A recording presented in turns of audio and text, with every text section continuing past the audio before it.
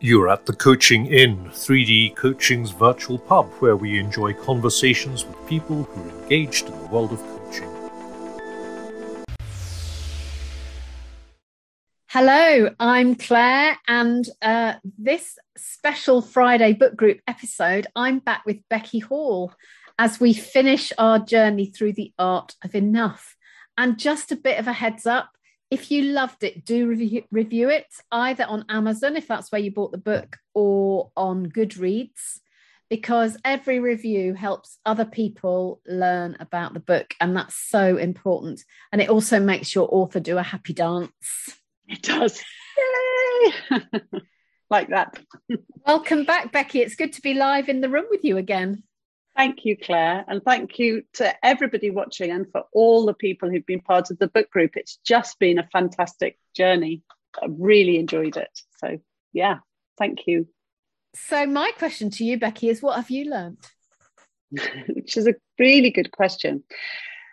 I've learned that it's really hard to predict what people are going to read in and which bits are going to chime, because of course, as I was writing the book, I have my own personal favorite bits, or the bits that really resonate for me, and then there are the bits which I think, oh gosh, shall I include that or not? And it's all a question of editing and re-editing and deciding, and before each time we did the podcast, or before each chapter questions, I would reread the chapter and go, oh yes, okay, well that's going to be what people will ask about. And then often it wasn't that. And of course, as part of the writing process, I had beta readers and different people reading it. But now I'm slightly separated from it, or I'm a bit further away. It's really interesting to see which bits land and which bits resonate, because of course we're also a year and a half on from when I was actually writing it. So I think that was the main interest, and it was also the thing that made it so delightful to do, because it becomes a conversation, which is what I've always wanted. I always said, let's have a conversation about enough. What does that mean for you? So it really felt like that. And anyone who's listening in and has just arrived at finding out about the art of enough, you can talk to Becky on LinkedIn. Mm-hmm. Yeah. LinkedIn, Twitter, Instagram. Basically, I usually use my name and The Art of Enough. I think on Twitter, it's just The Art of Enough, but if you Google either. But I'm very active. Really, my main platforms are LinkedIn and Instagram, with a bit of Twitter. Brilliant. And that's a great place to keep the conversation going. Exactly. Mm-hmm. So what would you do differently in the next edition? It's a great question too. I think I always felt about this book that what I was doing was giving sort of quite, I was covering a lot of ground. It goes, because I wanted to do this sort of nested systems thing, where you do the inside, the out, the inner, the outer, the sort of bigger system. So the being enough, doing enough, having enough. I think I could go deeper in each chapter. I think I could go deeper and further in each chapter. And I would probably add in some more practices. When I first conceived the book, I had so many practices for each chapter. And in the end, we were like, no, don't overload. But there are so many things that I think are still very live, especially about how people can be in the present moment, really be in the present moment. I was coaching 2 people this morning who were just really wrestling with these very issues. So how I think I would probably expand a little bit on that, which is sort of chapter 3 about presence, but it's a bit deeper and bigger than that. And perhaps talk a little bit more about burnout and overwhelm, because it's so endemic at the moment. In my practice, certainly people I'm working with, people I'm observing. So I would maybe go a bit deeper into some things. Or maybe I'll just wait and see which are the ones that really resonate, and then just do The Art of Enough 2 or a second book. Yeah, because it could almost be 7 books, couldn't it? It really could. And, you know, I'm conscious that I could have done that, you know, that and look at well, for those of you watching, I've got a very full bookshelves and piles of books. I buy books all the time. I love reading and researching. And there are books, in fact, on all of these things, very, very good ones. I hope I reference lots of them to give people sort of signposts. But it's that combination of who we are that allows us and enables us to do what we can do in a world that really requires us to rethink how we operate, that I wanted to go for in the end. But yeah, each chapter could be a book easily. I've got a pile next to me, which is now 1, 2, 4, 6, 8, which is 13 books that I'm looking at, researching for the next one that I'm writing. Yeah. It's just, and then I keep thinking, I need to know more about that. Yeah. Do you know what I did, Claire? Every time I wrote a book, a chapter, I mean, I'd get down all the books that I thought I would even sort of want to remember, and I'd put them out in a big sort of rainbow behind me, so that I sort of had them to draw on and knowing which bits that I could do, because like you, I'm an eclectic, I'm a magpie. I think, oh, that's useful there, or that's useful there, how can I draw that in? but not feeling overwhelmed by your own research is, of course, part of the problem or the challenge.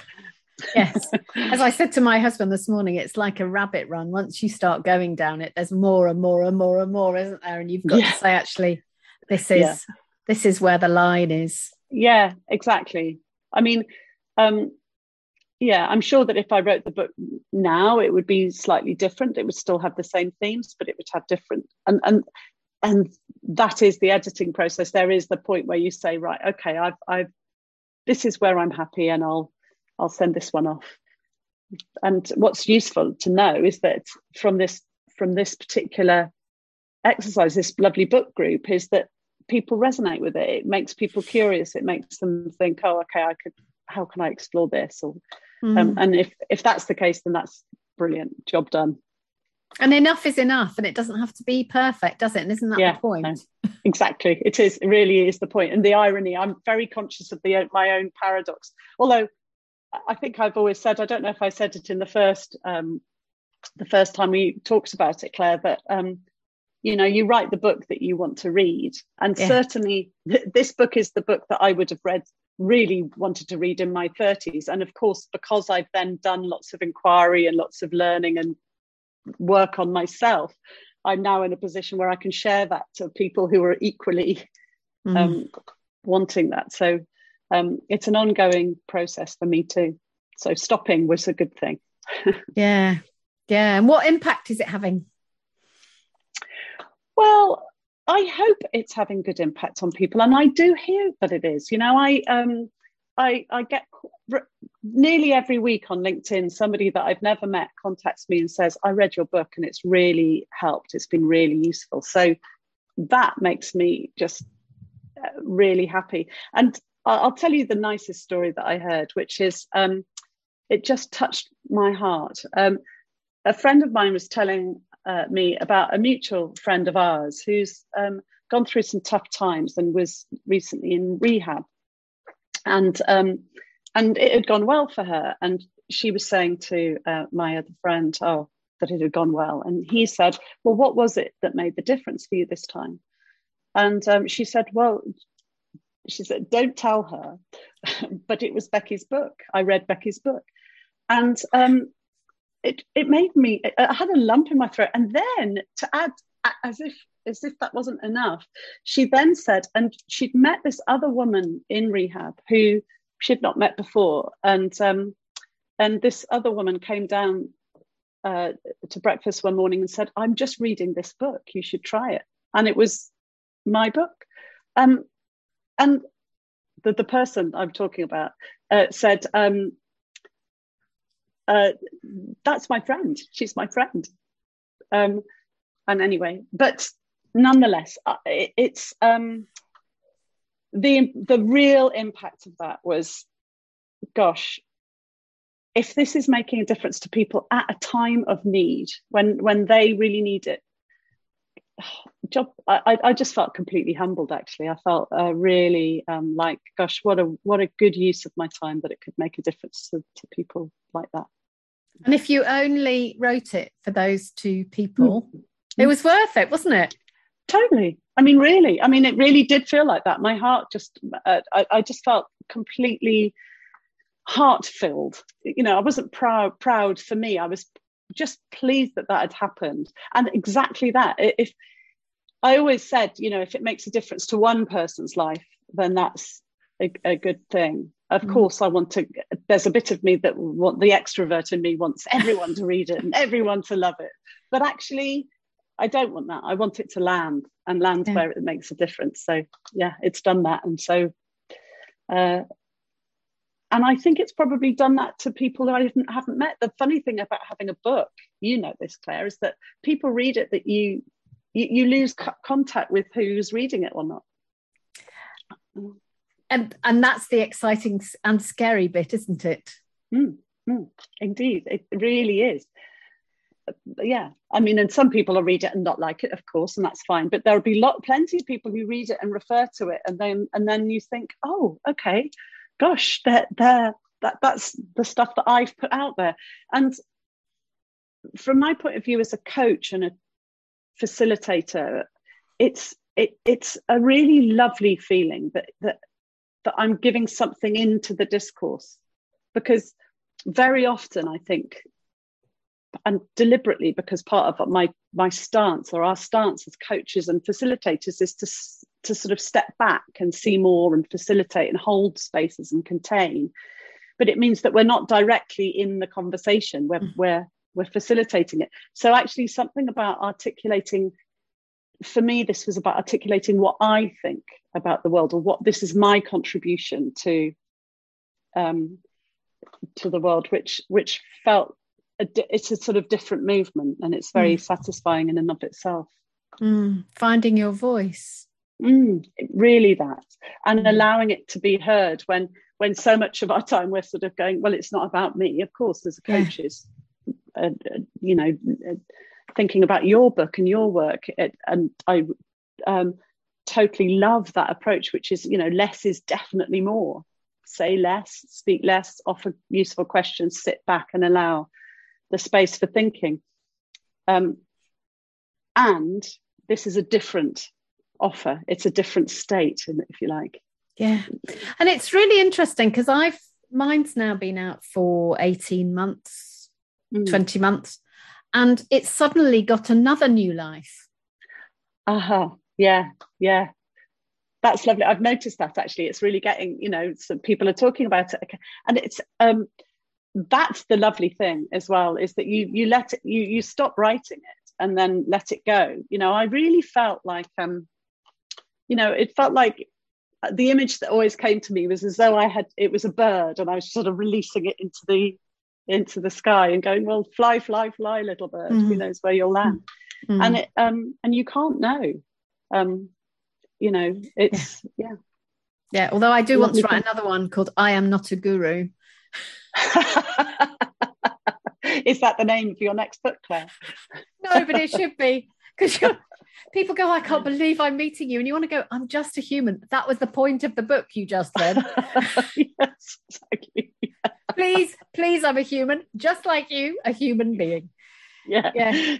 Just one who knows how to put things down and writing really well. I had a Zoom intro conversation last week with somebody, and I was covering for a colleague who there was a reason my colleague couldn't do it for some reason, and this lady came on the call, and my name was there, and she went, "Are you she?"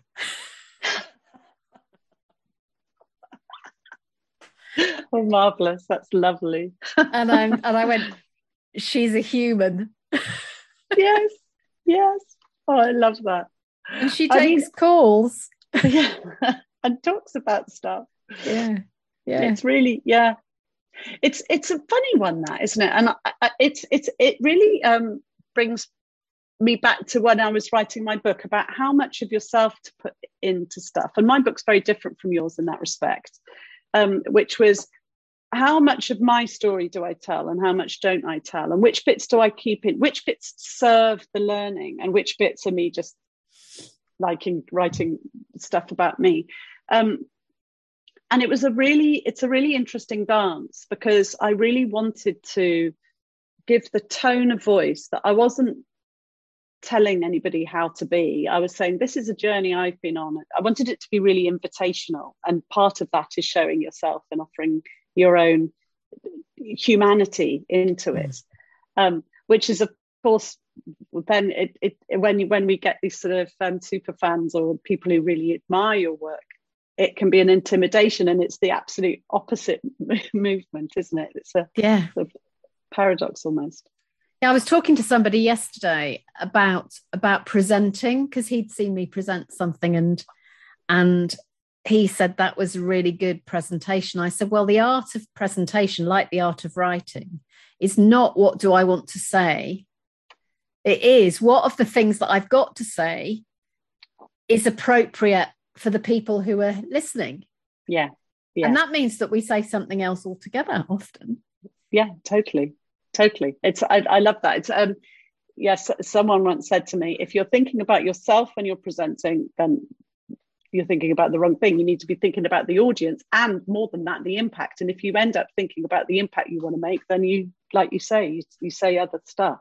And writing's very much the same as that in a way. It's sort of like going, what's of service? What's of service to the idea of what you're trying to say, what you're trying to get across? How will that land?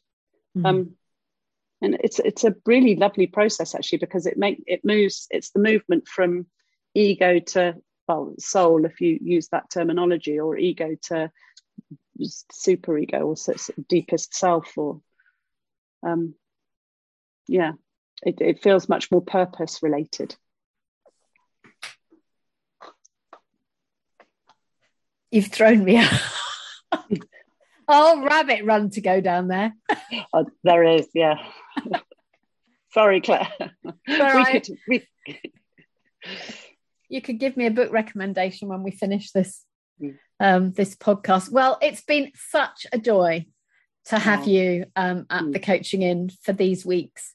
And listeners, we will be pulling a pool together of all of the book groups with Becky, so that if you're new to listening to this and you want to listen to all of them, you'll be able to find them at the Coaching In, all in one place. Thank you. Yeah. But thank you, and it's just been great. Thank you. What I'd really like to say, Claire, is a huge thank you to you and to Rebby and the team at 3D Coaching. But I'd love to say a massive thank you to everyone who read the chapters, contributed questions, or didn't contribute questions, but listened to the podcast, because it made it feel so alive again for me. And really the fact that we were in conversation about stuff that, of course, I think really matters, but clearly matters to you too, or to listeners too, just makes all the difference. So I'm hugely grateful. Thank you. Well, thank you, Becky. And if you love the book, do pop a review on Amazon if that's where you bought it, or Goodreads. That would be wonderful. You bought it somewhere else, because that will mean other people get to hear it. And do stay in conversation with Becky Hall through LinkedIn, Instagram, and Twitter. Thank you, Becky. And thank you, everyone, for listening. Thank you so much. Bye. Thanks, Claire. Bye. If you've enjoyed what you've heard today, we'd love you to share the podcast with a friend or leave a comment on social media. And if you'd like to become a regular at the Coaching In, you can subscribe on Podbean and all major podcast channels. We look forward to welcoming you next time. You've been listening to The Coaching In, 3D Coaching's virtual pub. For more information, check out 3dcoaching.com.